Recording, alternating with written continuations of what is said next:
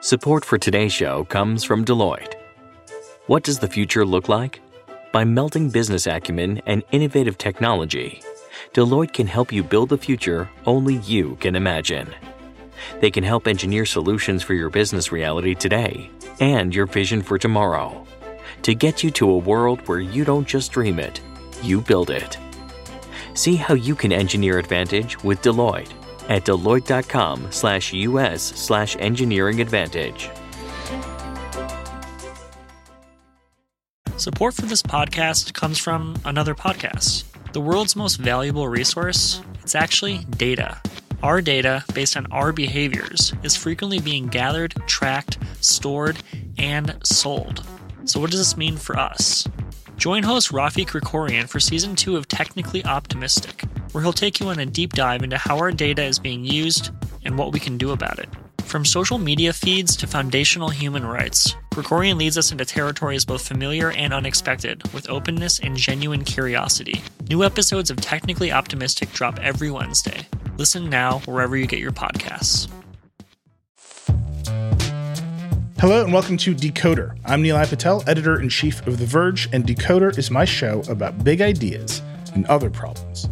Today's episode is about trying to solve a very big problem with a very big idea, and the trade-offs that come with it. Here's the situation. Last week, Apple, without very much warning at all, announced a new set of tools built into the iPhone designed to protect children from abuse. Siri will now offer resources to people who ask for child abuse material or ask how to report it. iMessage will now flag nudes sent or received by kids under 13 and alert their parents. And images backed up to iCloud Photos will now be matched against a database of known child sexual abuse material, or CSAM, and reported to the National Center for Missing and Exploited Children if more than a certain number of images match. And here's the big idea. That matching process doesn't just happen in the cloud. Part of it happens locally on your phone. Now, for better or worse, we've gotten used to our content being scanned and moderated in the cloud, especially when it's shared. Facebook and Instagram scan everything that's shared on their platforms and report over 20 million pieces of content to NCMEC every year. Dropbox scans its platforms. Microsoft and Google scan their platforms for child abuse material. In fact, Microsoft makes PhotoDNA, which is the software most of these platforms use for scanning. Most every company has been scanning your data in the cloud, except for Apple, which has long resisted looking at user data in the name of privacy. Apple even markets the iPhone using privacy as a feature, puts up billboards that say what happens on your iPhone stays on your iPhone. But with this new announcement, Apple's crossed a very big bridge. In order to avoid simply scanning your photos in the cloud, Apple's system first involves your phone generating hashed signatures of all of your photos, matching those values against a database of hashes provided by NCMEC that's also on your phone, and then attaching safety vouchers to those images as they're uploaded to iCloud Photos. All of this happens using a variety of complex new encryption methods designed to keep your photos and the process private from Apple. But if enough of your photos are matches, the system will flag the images, Apple will have a human review them, and pass them along to NCMEC if appropriate. The trade-off is that instead of scanning images in the cloud, Apple has designed what it says is a much more private process that involves scanning images on your phone. And that is a very big line to cross. Basically, the iPhone's operating system now has the capability to look at your photos and match them up against a database of illegal content, and you cannot remove it. And while we might all agree that adding this capability is justifiable in the face of child abuse, there are huge questions about what happens when governments around the world, from the UK to China, ask Apple to match up other kinds of images. Terrorist content, images of protests, pictures of dictators looking silly. These kinds of demands are routinely made around the world, and until now, no part of that happened on your phone, in your pocket.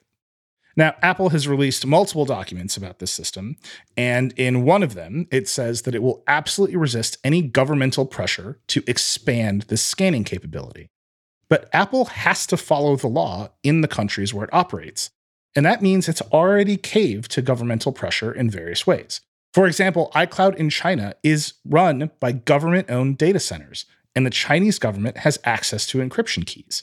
FaceTime simply does not work in the United Arab Emirates because the government says it's illegal. And various laws proposed in the UK and EU might require platform providers to expand their content scanning systems in various ways. So there's a lot going on here. And when I say Apple announced this without very much warning at all, I mean that Apple just announced this. It had not really engaged with very many civil liberties experts or security or privacy academics at all. And so the announcement was met with a swift and furious backlash from privacy and security experts. Edward Snowden has been tweeting about it for a week now. There's now an open letter from privacy experts with over 6,000 signatures calling on Apple to stop this plan and reaffirm its commitment to user privacy. Apple, thus far, has been on the defensive, and an internal email from the director of NCMEC referred to these critics as the screeching voices of the minority. That went about as well as you would expect. So it's heated, but it's still important to fully understand this system, how it works, and why Apple has made the trade-off of having some scanning occur on the phone as opposed to all the scanning happen in the cloud. To unpack this all, I asked Rihanna Pfefferkorn and Jennifer King to join me on the show. They're both researchers at Stanford. Rihanna specializes in encryption policy, and Jen specializes in privacy and data policy. And she's worked on child abuse issues at big tech companies in the past. Okay, Rihanna Pfefferkorn and Jennifer King. Here we go.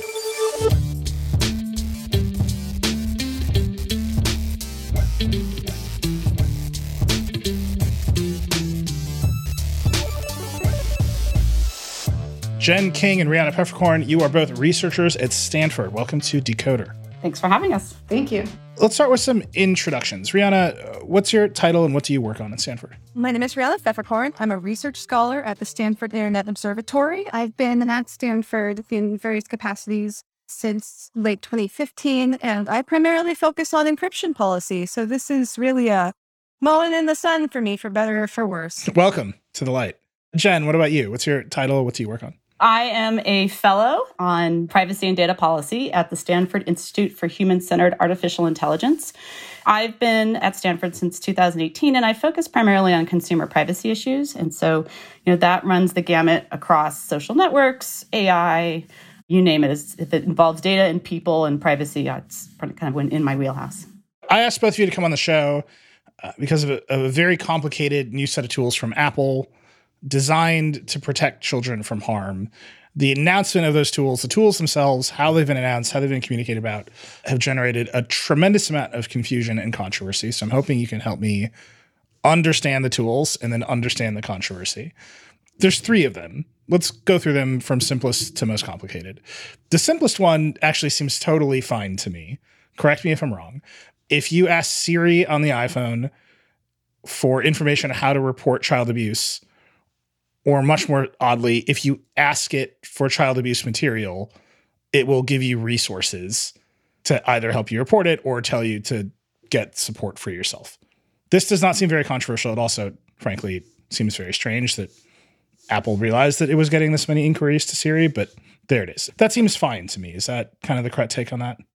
This seems like something that I'm not sure if this was part of their initial announcement or if they hurriedly added this after the fact once people started critiquing them for saying, oh my God, this is going to have such a terrible impact on trans and queer and closeted youth. As it stands, I don't think it's controversial. I just am not convinced that's going to be all that helpful. Because what they are saying is, if you ask Siri, I'm being abused at home, what can I do? Siri will basically tell you, according to their documentation, go report it somewhere else. Apple still doesn't want to know about this. Note that they are not making any changes to the abuse reporting functionality of iMessage, which, as I understand it, is limited basically to spam. And that's kind of it. They could have added that directly in iMessage, given that iMessage is the tool where all of this is happening. Instead, they're saying, if you just happen to go and talk to Siri about this, we will point you to some other resources that is not Apple that you can go tell them over there. Yeah, I think that question about overall effectiveness kind of pervades this entire conversation. But in terms of, here's the thing, the controversy is pretty small. This one to me feels simple and seemingly the least important to focus on. The next one does have some meaningful controversy associated with it, which is if you are a child who is 13 or younger and you're on your family's iCloud plan and you send or receive nudes in iMessage, the Messages app on your phone will detect it and then tell your parents if you view it. And if you're sending it, it will detect it, say, do you really want to send it? And then tell your parents if you choose to send it. This has a wide variety of privacy implications for children, a wide variety of implications, particularly for queer youth, transgender youth. At the same time, it feels to me like the controversy around this one is just how is this deployed? Who will get to use it? Will they always be operating with their children's best interest in heart? But there's no technical controversy here, right? This is a policy controversy, as near as I understand. Is that right, Jen? I think so. I say that with a small hesitation because I am not sure, and Rihanna may know the answer to this, where they're doing that real-time scanning to determine whether the image itself, how much, I guess, the proportion of skin it probably contains. And so I assume that's happening on the client side on the phone itself. But yeah, the most of the criticisms I've heard raised about this are some really good normative questions around what type of family and what type of parenting structure does this really seek to help? I'm a parent. I have my kids' best interests at heart, but not every family, operates in that way. And so I think there's just been a lot of concerns that just assuming that reporting to parents is kind of the right thing to do won't always yield the best consequences for a wide variety of reasons. Rihanna, do you have any, on the technical side, any concerns here that are not sort of like policy concerns? That's how I keep thinking about it. There's a bunch of technical stuff. We're creating capabilities, and there's a bunch of policy stuff. How are we using those capabilities? This one, it really feels like, as Jen called it, a normative controversy. Their documentation is clear that they are analyzing images on device. And I know that there has been some concern that because it's not transparent from their documentation exactly how this is happening, how accurate is this image analysis going to be? What else is going to get ensnared in this that might not actually be as accurate as Apple is saying it's going to be? That's definitely a concern that I've seen from some of the people I know who work on issues of trying to help people who have been abused, in their family life or by intimate partners. And it's something that, honestly, I don't understand the technology well enough. And I also don't think that Apple has provided enough documentation to enable reasoned analysis and thoughtful analysis. That seems to be one of the trips that they've made here, that they've tripped over, is not providing sufficient documentation to enable people to really inspect and test out their claims. Yeah, and that is absolutely a theme that runs right into the third announcement, which is this very complicated cryptographic system to check images that are uploaded to iCloud Photos for known child sexual abuse material. I'm not even going to try to explain this one. Rihanna, I'm just going to defer to you. Explain how Apple says the system works. What they're doing is, again, this will be done on the client, baked into the operating system and deployed for every iPhone running iOS 15 once that comes out around the world. But this will only be turned on within the United States, at least so far. There's going to be an on-device attempt to try and make a hash of images that are in photos that you have uploaded to iCloud Photos and check the hash against the hash database that is maintained by the National Center for Missing and Exploited Children, or NCMEC, that contains known child sex abuse material, or CSAM. With the idea being that there's not going to be a cache of actual CSAM on your phone. There's not going to be the search of everything so far on your camera roll, only if this is going into iCloud Photos. And if you have one image that is in the NCMEC database, that will not trigger review by Apple, where they will have a human in the loop to take a look. It will be some unspecified threshold number of images that have to be triggered by their system, which is more complex than I want to try and explain. So if there is sufficient, they're like a collection of CSAM material sufficient to cross the threshold, there will be the ability for a human reviewer at Apple to review and confirm that these are images that are part of the NCMEC database in some, rather than looking at unfiltered, horrific imagery. There's going to be some degraded version of the image so that they aren't going to be exposed to, this really, it's very traumatic for people who have to review this stuff. And then if they confirm that it is in fact known CSAM, then that report goes to NCMEC pursuant to Apple's duties under federal law, and then NCMEC will involve law enforcement. One of the things that's very challenging to understand here is Apple has built it this way so they're not scanning iCloud data in the cloud, from what I understand. What they don't want to do is have people upload their photo libraries to iCloud and then scan a bunch of information in the cloud. From my understanding, other way of doing it, just doing it all in the cloud, is what the other major tech companies do, and that is kind of our expectation of what they do. Right. Although I think the use case is potentially quite different, right? It's kind of one of the interesting questions why Apple, I think, is doing this in such a, aggressive and public way, given that they were not a major source of child sexual violence imagery reporting to begin with. But, when you think about these different products in the kind of online ecosystem, a lot of what you're seeing are pedophiles who are sharing these things in these very public platforms, even if they carve out little small spaces of them. And so they're usually doing it on a platform, right? Whether it's something like Facebook, WhatsApp, Dropbox, whatever it might be. And so, yes, in that case, you're usually uploading imagery to the platform provider. And at that point, it's up to them whether they want to scan it in real time to see what is actually, what are you uploading? Does it match one of these known images or known videos that NCMEC maintains a database of? That they're doing it this way is just a really interesting kind of different use case than what we often see. And I'm not sure if Rihanna has any kind of theory behind why they've decided to take this particular tactic, because it seems... I mean, when I first heard about it, the idea that I was going to have the entire NCMEC hash database sitting on my phone, I mean, obviously, hashes are extremely small text files. We're talking about just strings of characters that to the human eye, it just looks like garbage, right? And they don't take up a lot of memory. But at the same time, the idea that we're pushing that to everybody's individual devices was kind of shocking to me. And I'm still kind of in shock about it because it's just such a different use case than what we've seen before.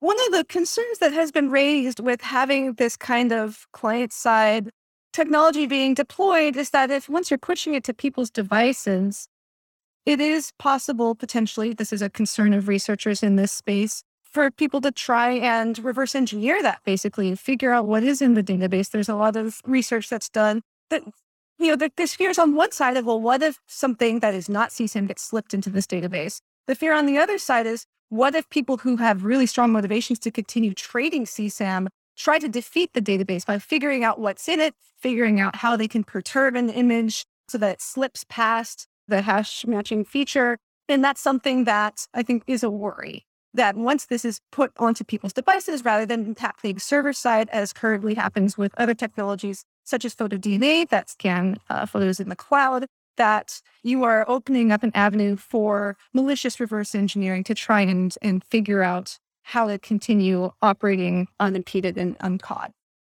I read some strident statements from the EFF and others, Edward Snowden, calling this a backdoor into the iPhone. Do you think that is a fair characterization, Rihanna? Yeah, I don't like using the word backdoor because it's a very loaded term. It means different things to different people. And I don't know that I agree with that because this is all still happening on the client, right? It is very careful to not mess with their end-to-end encryption for iMessage. It is a way that I agree gives a insight into what people are doing on their phone that was not there before. But I don't know whether that means that you could characterize it as a backdoor. I've heard a lot of people talking about, does this mean it's not end-to-end encryption anymore? Does this mean it's a backdoor? I don't care. I don't care what we're calling it. That's a way of distracting from the main things that we're actually trying to talk about here, which I think are, what are the policy and privacy and free expression and data security impacts that will result from Apple's decision here, and how will that go out beyond the particular CSAM context, and will what they're doing work to actually protect children better than what they've been doing to date? So, quibbling over labels is just not very interesting to me, frankly. This comes back to that efficacy question that we're talking about with Siri. Right now, in order to detect CSAM material, you have to, A, be somebody who has it, B, be putting it into your camera roll, and then C, uploading that to iCloud Photos. I feel like this is, criminals are dumb, maybe, like they're going to get caught, but it seems very easy for anybody with even a moderate amount of interest to avoid the system, thus reducing the need for this controversy at all. Right. So there's a couple things here. One is that you could take the position that Apple is being extremely defensive here and saying, essentially, hey, pedophile community, we don't want you here. So we're going to, in a very public way, work to defeat your use of our products for that purpose, right? That may be quite effective. I want to actually add a little context here for why I'm in this conversation, which is before I worked in academia, I used to work in industry, and I worked for about 2 years building a tool to review CASM material and detect it. When I worked on this project, it was very clear from the beginning that the goal was to get it off the servers of the company I was working for. Like, there was no higher goal here. We were not going to somehow solve the child pornography problem. And so that's where I have that particular insight in that, one of the reasons Apple could be taking this stand, one, it could be a moral issue. It could be that they've decided that they just simply do not want their product associated with this type of material, and they're going to be in a very public way decide they're going to take a stand against it. Another, though, is very defensive, because you're right. I think that there are people for whom, if you're going to get caught using an Apple product, it's probably because you weren't necessarily, extremely well-versed in all the ways to try to defeat this type of thing. So, I think it's really important to remember when you talk about these issues and you think about this group of people is that they are a community. And there are a lot of different ways that you can detect this content. And I would say I would feel a lot better about this decision if I felt like what we were hearing is that kind of all other methods had been exhausted and this is kind of where we are at. And I am in no way in the belief that all other methods have been exhausted by Apple or by the kind of the larger tech community at all, who I think has really failed on this issue, given I worked on it back in 2002 to 2004. And it's only gotten, tremendously worse in that time. I mean, a lot more people have gone on the internet since then as well. So, it is kind of a question of scale. But I would say industry across the board has really been bad at really trying to defeat this as an issue. What are the other methods? Well, I think it's important to understand, again, like I said, this is a community of users, and different communities use different products in different ways. And when you're in product design, you're designing a product with particular users in mind. You kind of have your optimal user groups that you want to privilege the product for, who you want to attract, how you want to design the features for. In the kind of work I did to try to understand this community, it became very clear that this group of users, they know what they're doing is illegal. They don't want to get caught. And they use things very materially different than other users. And so if you're willing to put in the time to understand kind of how they operate and put in the resources to detect them and to really see kind of how they differ from other users, they're not loading up photos to share with friends and family. Like they're operating under subterfuge. They know what they're doing is highly illegal. And so there's often a great deal of pressure in terms of timing, for example. One of the things I witnessed in the work I did was that the perpetrators would, create accounts and basically have an upload party. Like they would use the service, in an extremely high rate for an extremely short amount of time and then ditch whatever, product they were working in because they knew that they only had a limited amount of time before they would get caught.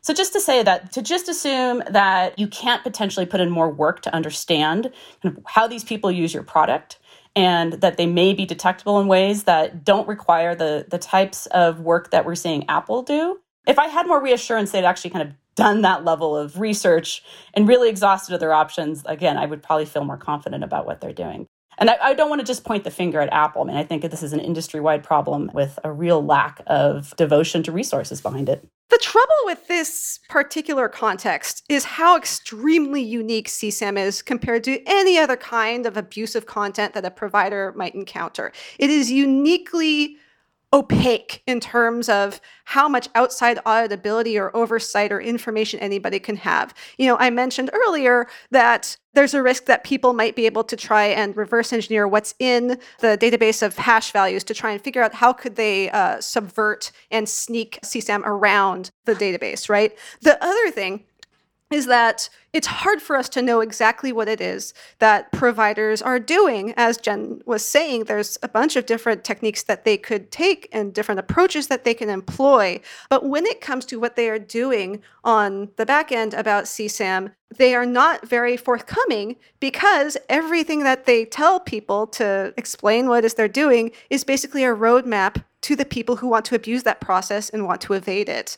And so it is uniquely difficult to get information about this from the outside as a researcher, as a user, as presumably a policymaker, as a concerned parent, because of this veil of secrecy that hangs over everything to do with this whole process, from what is in the database to what are different providers doing. Some of that sometimes comes out a little bit in prosecutions of people who get caught by providers for uploading and sharing CSAM on their services. There will be depositions and testimony and so forth. But it's still kind of a black box.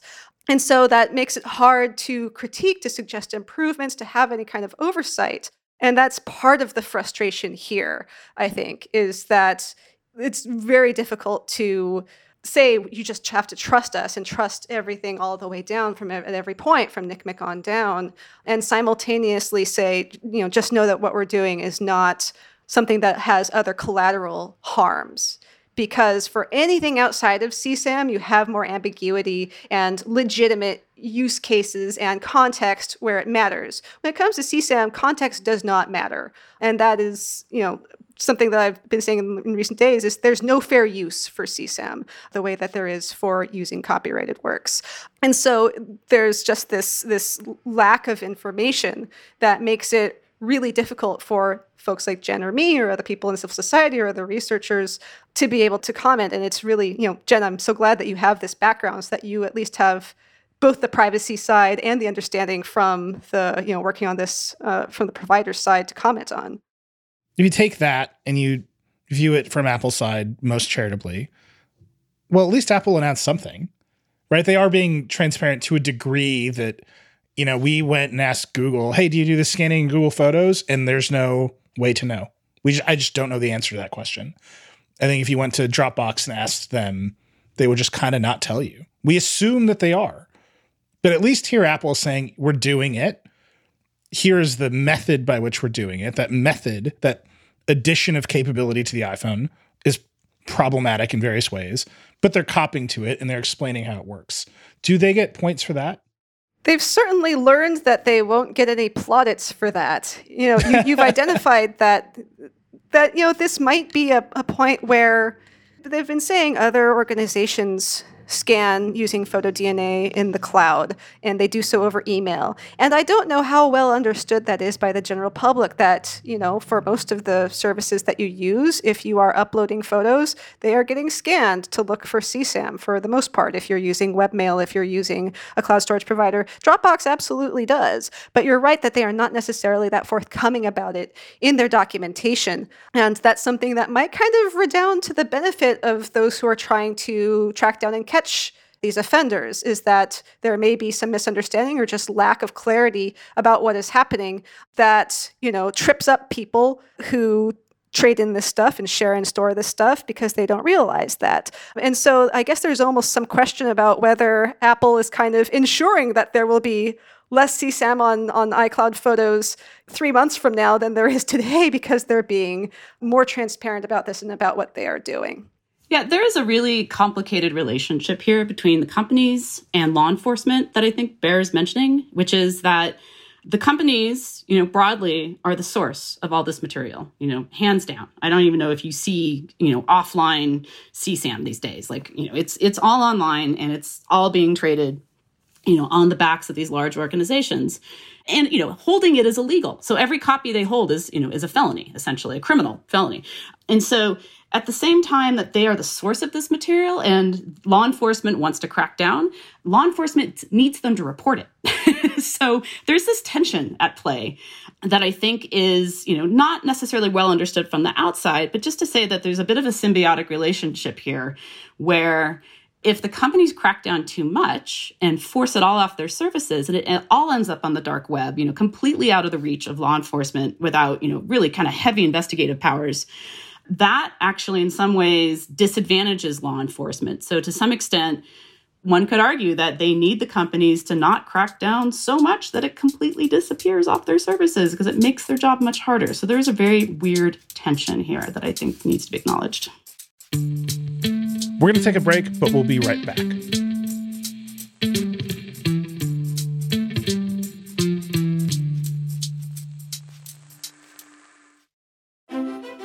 Support for today's show comes from Deloitte. Here's the story of innovation told in 5 words. Try, explore, connect, pivot, transform. See what happened there? As soon as connect entered the story, innovation became achievable. That's why Deloitte works with clients and tech alliances to bring together the people, ideas, and technologies to overcome, solve, and of course, transform. Connect to what matters for innovation. Start at Deloitte.com/US/innovate. This episode is brought to you by State Farm. You've heard it before. Like a good neighbor, State Farm is there. But it's more than just a tagline, because State Farm agents are small business owners themselves who live and work in your community. And if you're in the market for small business insurance, who better to work with than an agent who understands what it takes?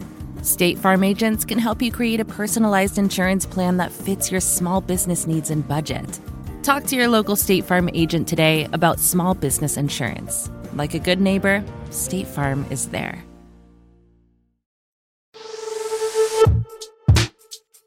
One of the things that keeps coming up on Decoder is the question of who owns your phone. I've gotten a sense recently that companies like Apple and Google still believe they own an important part of your phone, even though you spent probably close to $1,000 on it. And simply changing how images and messages work at the device level underlines that for me. So listen to the way Jen says that controlling data on devices we own is simply an illusion. I'm not the only one thinking this way. It feels like one enormous aspect of this entire controversy is the fact that the scanning is being done on the device at some point. And that is the Rubicon that has not been crossed. That up until now, your local computer has not scanned your local storage in any way. But once you hit the cloud, all kinds of scanning happens. And that's problematic, but it happens. But we have not yet entered the point where law enforcement is pushing a company to do local scanning on your phone or your computer. Is that the big bright line here that's causing all the trouble? I view this as a paradigm shift to take where the scanning is happening from in the cloud, where you're making the choice to say, I'm going to upload these photos into iCloud. It's being held in third parties' hands. You know, there's that saying that it's not the cloud, it's just somebody else's computer, right? And you're kind of assuming some level of risk in doing that it might be scanned, that it might be hacked, whatever. Whereas moving it down onto the device, even if right now it's only for photos that are in the cloud, I think is very different and is intruding into what we consider, I think, a more private space that we, until now, had thought we could take for granted that it would stay that way. And so I do view that as a really big conceptual shift. Not only is it a conceptual shift, not only in how people might think about this, but also from a legal standpoint. There is a big difference between data that you hand over to a third party and assume the risk that they're going to turn around and report to the cops versus what you have in the privacy of your own home or in your briefcase or whatever. And so I do view that as a big change.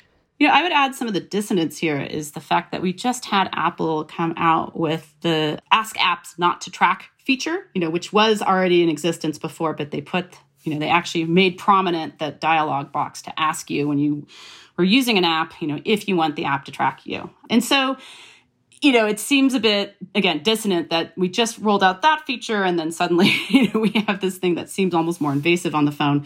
But I would say, as someone who's been studying privacy in the mobile space for almost a decade, there is already extent to which these phones aren't ours.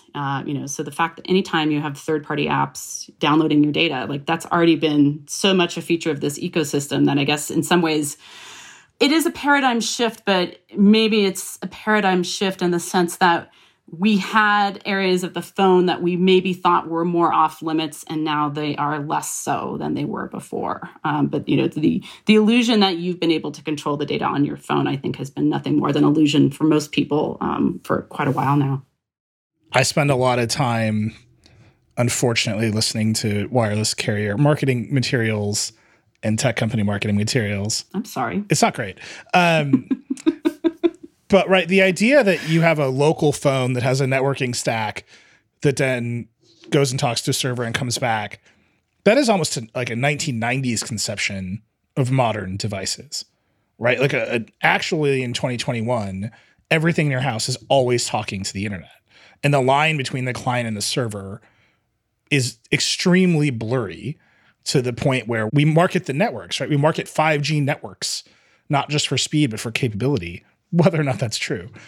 But that fuzziness between client and server and network means that the consumer expectation of privacy on local storage versus cloud storage, I'm wondering if this is actually a line that we crossed, or just because Apple announced it, we are now perceiving that there should be a line.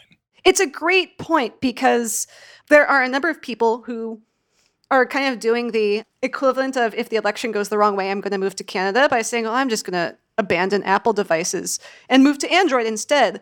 But Android devices are basically kind of just a local version of your Google Cloud. I don't know if that's better. And at least you can, fork Android, and I wouldn't want to run a forked version of Android that I sideloaded from some sketchy place, but we're talking about a possibility that people just don't necessarily understand the different ways that the different architectures of their phone works.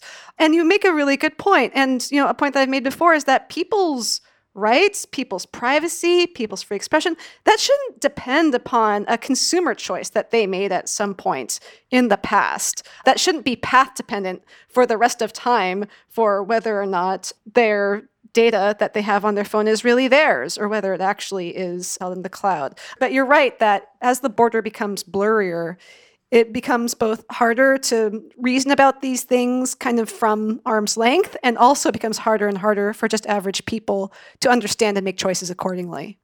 Right. And privacy shouldn't be a market choice. I think it's a market failure for the most part across industry. A lot of the assumptions we had going into the internet in the early 2000s was that privacy could be a competitive value. I mean, we do see a few, companies competing on it. DuckDuckGo comes to mind, for example, on search. But bottom line, privacy shouldn't be left up to, I think, or at least many aspects of privacy shouldn't be left up to the market. There's another tension that I want to explore with both of you, which is the sort of generalized surveillance tension around encryption and Apple specifically. Apple famously will not unlock iPhones for law enforcement, or at least they won't do it here. They say they don't do it in other countries like China. They have wanted to encrypt the whole of iCloud, and famously the FBI talked them out of it. And in China, they've just handed over the iCloud data centers to the Chinese government. The Chinese government contains those keys. So they're all over the place in terms of how they are dealing with encryption. I know and I believe what they want to do is encrypt everything and just wash their hands of it and walk away and say, it's our customers' data, it's private, it's up to them. They cannot for various reasons. Do you think that tension has played into this system as it is currently architected, where they could just say, we're scanning all the data in the cloud directly and handing it over to the FBI or NCMEC or whoever, but instead they want to encrypt that data? So they've now built this other ancillary system that does a little bit of local hashing, comparison against a table in the cloud. It generates these complicated security vouchers, and then it reports to NCMEC if you pass a threshold. All of that seems like at some point they're going to want to encrypt the cloud, and this is the first step towards a deal with law enforcement, at least in this country. I had heard that idea from someone else I'd talked to about this and mentioned it to my colleague at SIO, Alex Stamos. And Alex is convinced that this is, a prelude to announcing end-to-end encryption for iCloud later on. Certainly, it seems to be the case that even at present, however it is that they are encrypting iCloud data at rest for photos, that somehow makes it, in their words, and this is what they have said, too difficult to decrypt everything that's in the cloud, scan it for CSAM, and do that at scale. And so it's actually more efficient and, in Apple's opinion, more privacy protective to do this on this client-side architecture instead. I don't know enough about the different ways that Dropbox encrypts their cloud, that Apple encrypts its cloud, that Microsoft encrypts its cloud, versus how iCloud does it, to know whether Apple is in fact doing something different that makes it uniquely hard for them to scan in the cloud the way that other entities do. But certainly I think that looming over all of this is that there has been several years worth of encryption battles, not just here in the US, but around the world, primarily focused in the last couple of years on child sex abuse material, but prior to that it was terrorism, and there's always concerns about other types of material as well. And so one thing that I think is kind of a specter that's looming over this move by Apple is that they may see this as something where they can provide some kind of compromise through doing this and hopefully preserve the legality of device encryption and of end-to-end encryption writ large, and maybe try and rebuff efforts that we have seen, including in the US, even just last year, to effectively ban strong encryption from being legal for providers like Apple to offer to their users whatsoever. And so this might be, if we give an inch, maybe they won't take a mile, might be kind of what they're thinking here. I've seen a lot of pushback against that idea. Just to be honest, personally, if the outcome is the same, right, there's scanning done of stuff you put on the cloud, I think that is the consumer expectation. Once you upload something to somebody else's server, they can look at it. They can, copyright strike it. They can scan it for CSAM. That stuff is going to happen once you give your data away to a cloud provider. That does feel like a consumer expectation in 2021. Whether that is good or bad, I just think it's the expectation. It seems like this is a very complicated mechanism to accomplish the same goal of just scanning in the cloud.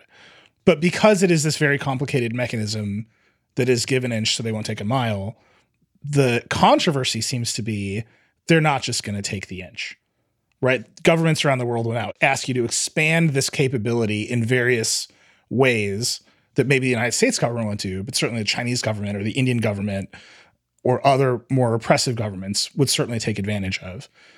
Is there a backstop here for Apple to not expand the capability beyond CSAM? So this is my primary concern. And the direction that I think this is going is we don't have ready-to-go hash databases for hashes of images of other types of abusive content besides CSAM, with the exception of terrorist and violent extremist content. There's a database called GIFCT, GIFCT, that is an industry collaboration to collaboratively contribute imagery to a database of terror and violent extremist content, largely arising out of the Christchurch shooting a few years back, which really woke up a new wave around the world of concern about providers hosting terrorist and violent extremist material on their services. And so my prediction is that the next thing that Apple will be pressured to do will be to deploy the same thing for GIFCT as they are currently doing for the NCMEC database of hashes of CSAM. And from there on, you can put anything you like into a hash image database. And my thinking is that, Apple has just said, if we are asked to do this for anything but CSAM, we simply will not. That's fine, but why should I believe you? Previously, their slogan was, what happens on your iPhone stays on your iPhone. And now that's not true, right? And my thinking has been, they might abide by that, where they think that the reputational trade-off is not worth the upside. But if the choice is between either you implement this, hash database of images that this particular government doesn't like, or you lose access to our market and you will never get to sell a Mac or an iPhone in this country again, for a large enough market, like China, I think that they will fold. India is one place that a lot of people have pointed to. India has 1 billion people. They actually are not that big of a market for iPhones, at least commensurate with the size of the market that currently exists in China. But the EU is. The European Union is a massive market for Apple, and the EU just barely got talked off the ledge from having an upload filter mandate for copyright infringing material pretty recently. And there are rumblings that they're going to introduce a similar plan for CSAM at the end of this year. And so for a large enough market, basically, it's hard to see how Apple thinking of their shareholders, not just of their users' privacy or of the good of the world, continues taking that stand and says, no, we're not going to do this for whatever it is they're confronted with. Maybe if it's lèse-majesté laws in Thailand that say you are banned from letting people share pictures of the king in a crop top, which is a real thing, maybe they'll say, this market isn't worth the hit that we would take on the world stage. But if it's the EU, I don't know. We'll be back with more from Rihanna Peppercorn and Jen King.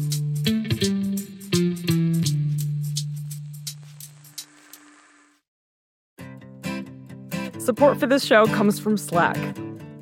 You're a growing business, and you can't afford to slow down. If anything, you could probably use a few more hours in the day. That's why the most successful growing businesses are working together in Slack. Slack is where work happens, with all your people, data, and information in one AI-powered place. Start a call instantly in huddles and ditch cumbersome calendar invites. Or build an automation with Workflow Builder to take routine tasks off your plate. No coding required. Grow your business in Slack. Visit slack.com to get started. Support for this podcast comes from Constant Contact. If you're a business owner, you already know that it's really, really hard to cut through the noise of everyday life. If you want to connect with your customers, you need to break through the noise. You need Constant Contact. Constant Contact is a marketing platform that makes it easy to reach new audiences, grow your customer list, and connect over email, text, social media, and more. Whether you're a marketing guru or just learning the ropes, Constant Contact offers writing assistance tools and automation features that make it simple to say the right thing at the right time. So get going and start growing your business today with a free trial at ConstantContact.com. Just go to ConstantContact.com right now. Constant Contact, helping the small stand tall. ConstantContact.com.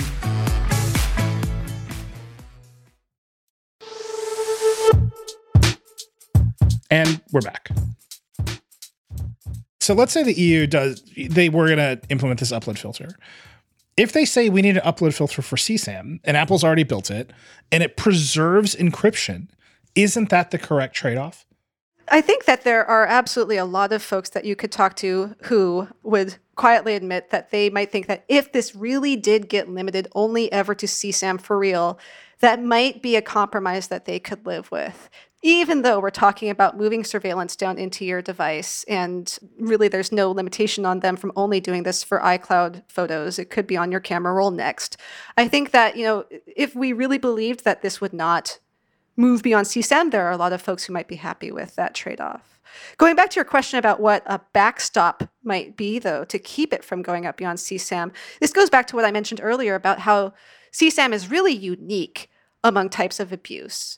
And once you're talking about literally any other type of content, you're necessarily going to have an impact on free expression values, on news, commentary, documentation of human rights abuses, all of these things. And that's why there's already been a lot of criticism of the GIF-CT database that I mentioned, and why it would be supremely difficult to build out a database of images that are hate speech, whatever that means. Ask the Germans, I don't know. Much less something that is copyright infringing. There is nothing that is only ever, illegal, and there's no legitimate context except for CSAM, as I was saying earlier. So I think that that is a backstop that Apple could potentially try to point to. But just because, it would trample free expression and human rights to do this for anything else, I don't necessarily know that that's something that's going to stop governments from demanding it. There's a database of images that exists that are just illegal. And you can't have them and you can't look at them. And there's no value towards even pointing at them and saying, look at this for things like scholarship or research or all the other kinds of exceptions we have.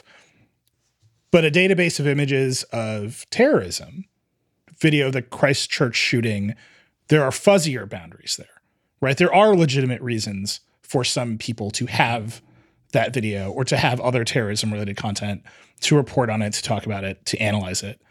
And because that is a fuzzier set, it's inherently more dangerous to implement these kinds of filters.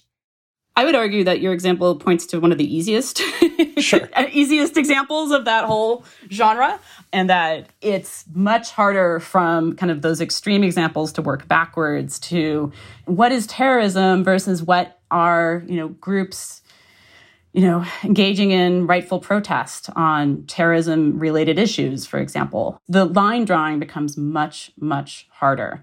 And I think also to kind of add to, some context to what Rihanna is saying, I mean, we are very much talking about, about kind of the U.S. and the fact that this content is illegal in the U.S.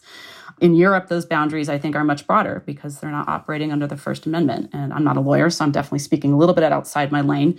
But there isn't the same free speech absolutism in the EU, obviously, because they don't have the First Amendment as we have here in the U.S.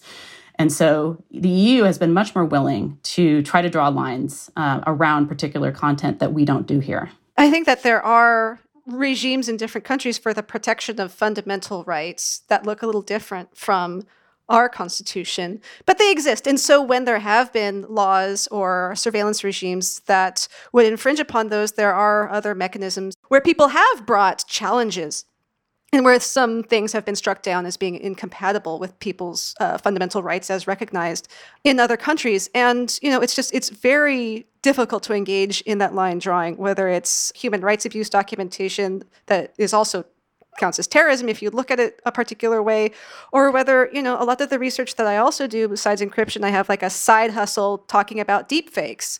And there is absolutely, I think, a lot of interest in trying to figure out, okay, how do we keep mis and disinformation from undermining democracy, from hurting vaccine rollout efforts, and also from, having deepfakes influence an election, right, for example. It would be real easy this is what law professors Danielle Citron and Bobby Chesney call the liar's dividend. It's real easy for a government that does not like evidence of something that actually happened, something that is true and authentic, but inconvenient for them to say, that's fake news, that is a deep fake, this is going in our database of hashes of deepfakes that we're going to make you implement in our country. So there's all of these different issues that get brought up on the free expression side once you're talking about anything other than child sex abuse material, or even there, it takes a special safe harbor under the federal law that applies to make it okay for providers to have this on their services. As Jen was saying, otherwise that is just a felony and you have to report it. If you don't report it, you don't get the safe harbor, and that provider is also a felon. National Center for Missing and Exploited Children is the only entity in America that is allowed to have this stuff. And I think there are some debates going on in different places right now about whether there are legitimate applications for using CSAM to train AI and ML models. Is that a permissible use? Is that re-victimizing the people who are depicted? Or would it have an upside in helping better detect other images? Because the more difficult side of this is detecting new imagery rather than detecting known imagery that's in a hash database. So, even there, that's a really, hot button issue there. But, it gets back to Jen's point, which is, if you start from the fuzzy cases and work backwards, Apple could sort of say, like, we're not going to do this for anything other than CSAM because there's never going to be agreement on anything else other than this particular database. Apple also has said they are not compiling the hash databases, the image databases themselves. They're taking what is handed to them, a list of hashes, that NCMEC provides or that other child safety groups in other countries provide. If they don't have visibility into what is in those databases, then again, it's just as much of a black box to them as it is to anybody else. And this has been a problem with GIFCT, that we don't know what's in it. And we don't know, does this contain important human rights documentation or news or commentary or whatever, rather than just something that everybody can agree nobody should ever get to look at ever, not even, consenting adults. Right. So you're saying the danger there is there's a child safety organization in some corrupt country, and the dictator of that country says there's 8 photos of me sneezing and I just want them to not exist anymore. Add them to the database. Apple will never know that it's being used in that way, but the photos will be detected and potentially reported to the authorities. Well, Apple Apple is saying one of the protections against non-CSAM uses of this is that they have a human in the loop who reviews matches, if there is a hit for a sufficiently large collection of CSAM, they will take a look and be like, yep, that matches the NCMEC databases. If what they're looking at is the tie king and a crop top, then they can say, what the heck? No, this isn't CSAM. And supposedly that's going to be another further layer of protection. I think that I have already started seeing some concerns, though, about what if there's a secret court order that tells NCMEC to stick something in there, and then NCMEC employees have to just, go along with it somehow. That seems like something that could be happening now, given that photo DNA is based off of hashes that NCMEC provides even now for scanning, Dropbox and whatever. And so this is really, highlighting how it's just trust all the way down. You have to trust the device. You have to trust the people who are providing it and the software to you. You have to trust NCMEC. And it's really kind of revealing the feet of clay that I think is kind of underpinning the whole thing. We thought our devices were ours, and Apple had taken pains during Apple versus FBI to say, your device is yours, doesn't belong to us. Now it looks like, well, maybe the device really is still Apple's after all, or at least the software on it. Yeah, this brings me to just the way they've communicated about this, which we were talking about briefly before we started recording. You both mentioned big media debates happening in civil society organizations, with policymakers, with academics, with researchers, about how to handle these things, about the state of encryption, about the various trade-offs. It does not appear that Apple engaged those debates in a substantive way before rolling this out. Do you think if they had, or if they had been more transparent members of that community, that the reaction wouldn't have been quite so heated? I think part of it is the fact that Apple rolled this out with maybe a 1 day's heads up to some people in civil society orgs and maybe some media 1 day before their announcement isn't helpful. Nobody was brought into this process while they were designing this to tell them, here are the concerns that we have for queer 12-year-olds. Here are the concerns for privacy. Here are the civil liberties and the human rights concerns, all of that.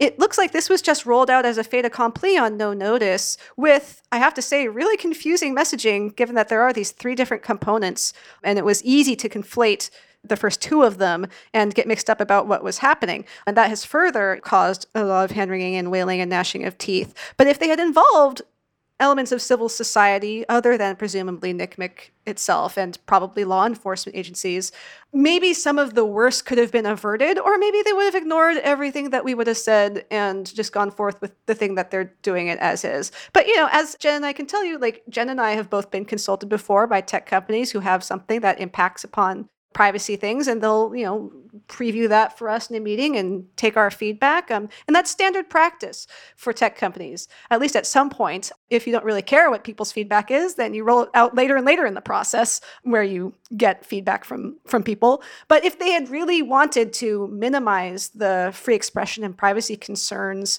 then they should have consulted with outsiders. Even if there are voices they thought that would be too screechy, as the executive director of NCMEC called everybody who expressed any kind of reservation about this. Even if they didn't want to talk to what Apple might think is somehow the lunatic fringe or whatever, they could have talked to more moderate voices. They could have talked to academics. They could have talked to me, although I'm probably too screechy for them, and at least taken those concerns back and thought about them. But they didn't. So that's a wide-ranging look at it. We've heard about the controversy. We've heard about the criticism. Do you think Apple responds to that in any meaningful way? Do you think they back off this plan, or is this just shipping in iOS 15, as they've said? I think the image hashing match shifts. I don't know about the kind of the nanny cam, again, for lack of a better word. We need to call it something. I'm not sure if that one sticks, but I predict that they will double down on the CASM image scanning for all the different reasons we've talked about today. I think, Rihanna really hit the nail on the head. I mean, I think there's some very kind of political strategizing going on behind the scenes here. And that if they are trying to take a bigger stand on encryption overall, that this was the piece that they had to kind of give up to law enforcement in order to do so. I do agree with Jen that I think certainly for the stuff about Siri that is uncontroversial, they'll keep rolling that out. I'm not certain, but it seems like the iMessage stuff, either it wasn't messaged clearly at the beginning, or maybe they really did change over the course of the last few days in terms of what they said they were going to do. If that is true, and I'm not sure whether it is, then that indicates that maybe there is some room to at least make some tweaks. However, the fact that they rolled out this whole plan as a fait accompli that's going to be put into iOS 15 at the very end, without any consultation, suggests to me that they are definitely going to go forward with these plans. With that said, it might be that there may be some silver lining in the fact that civil society was not consulted at any point in this process, that now maybe there's an opportunity to use this concerted blowback as a way to try and get pushback in that might not have been possible had civil society been looped in all along the way and, kind of incorporated and neutralized almost in that sense. So, I'm not sanguine about the odds of them just not deploying this CSAM thing at all. And, don't get me wrong, I would love to be wrong with the slippery slope arguments that the next thing will be demanding this for GIF-CT, and then it'll be lèse-majesté and deepfakes and copyright infringement. I would love to be proved wrong about that, even as silly as it would make me look. But I'm not sure that that's going to be the case. I guess we're going to find out. Apple is certainly more responsive than they were before. They are issuing FAQs left and right now. So we'll see how it goes. But I really appreciate the time from both of you. I feel like I learned a lot. This is a very complicated topic, and I feel like we could go for another hour, but I'll give you the time back. Thank you both for being on Decoder. Thank you. Thanks so much. Thanks again to Jen King and Rihanna Peppercorn for taking the time to talk today. This episode came together pretty quickly, so that was very nice of them. Thank you for tuning in. I hope you enjoyed it. As always, I'd love to hear what you think of the show. You can email us at decoder@theverge.com or hit me up directly. I'm @Reckless on Twitter. If you like Decoder, please share it with your friends and subscribe wherever you get your podcasts. Decoder is a production of The Verge and part of the Vox Media Podcast Network. Today's episode was produced by Creighton D. Simone, Alexander Charles Adams, and Andrew Marino. We are edited by Callie Wright. Our music is by Breakmaster Cylinder. We'll see you next time. This episode is brought to you by Choiceology, an original podcast from Charles Schwab. Hosted by Katie Milkman, an award-winning behavioral scientist and author of the best-selling book, How to Change. Choiceology is a show about the psychology and economics behind our decisions. Hear true stories from Nobel laureates, authors, athletes, and everyday people about why we do the things we do.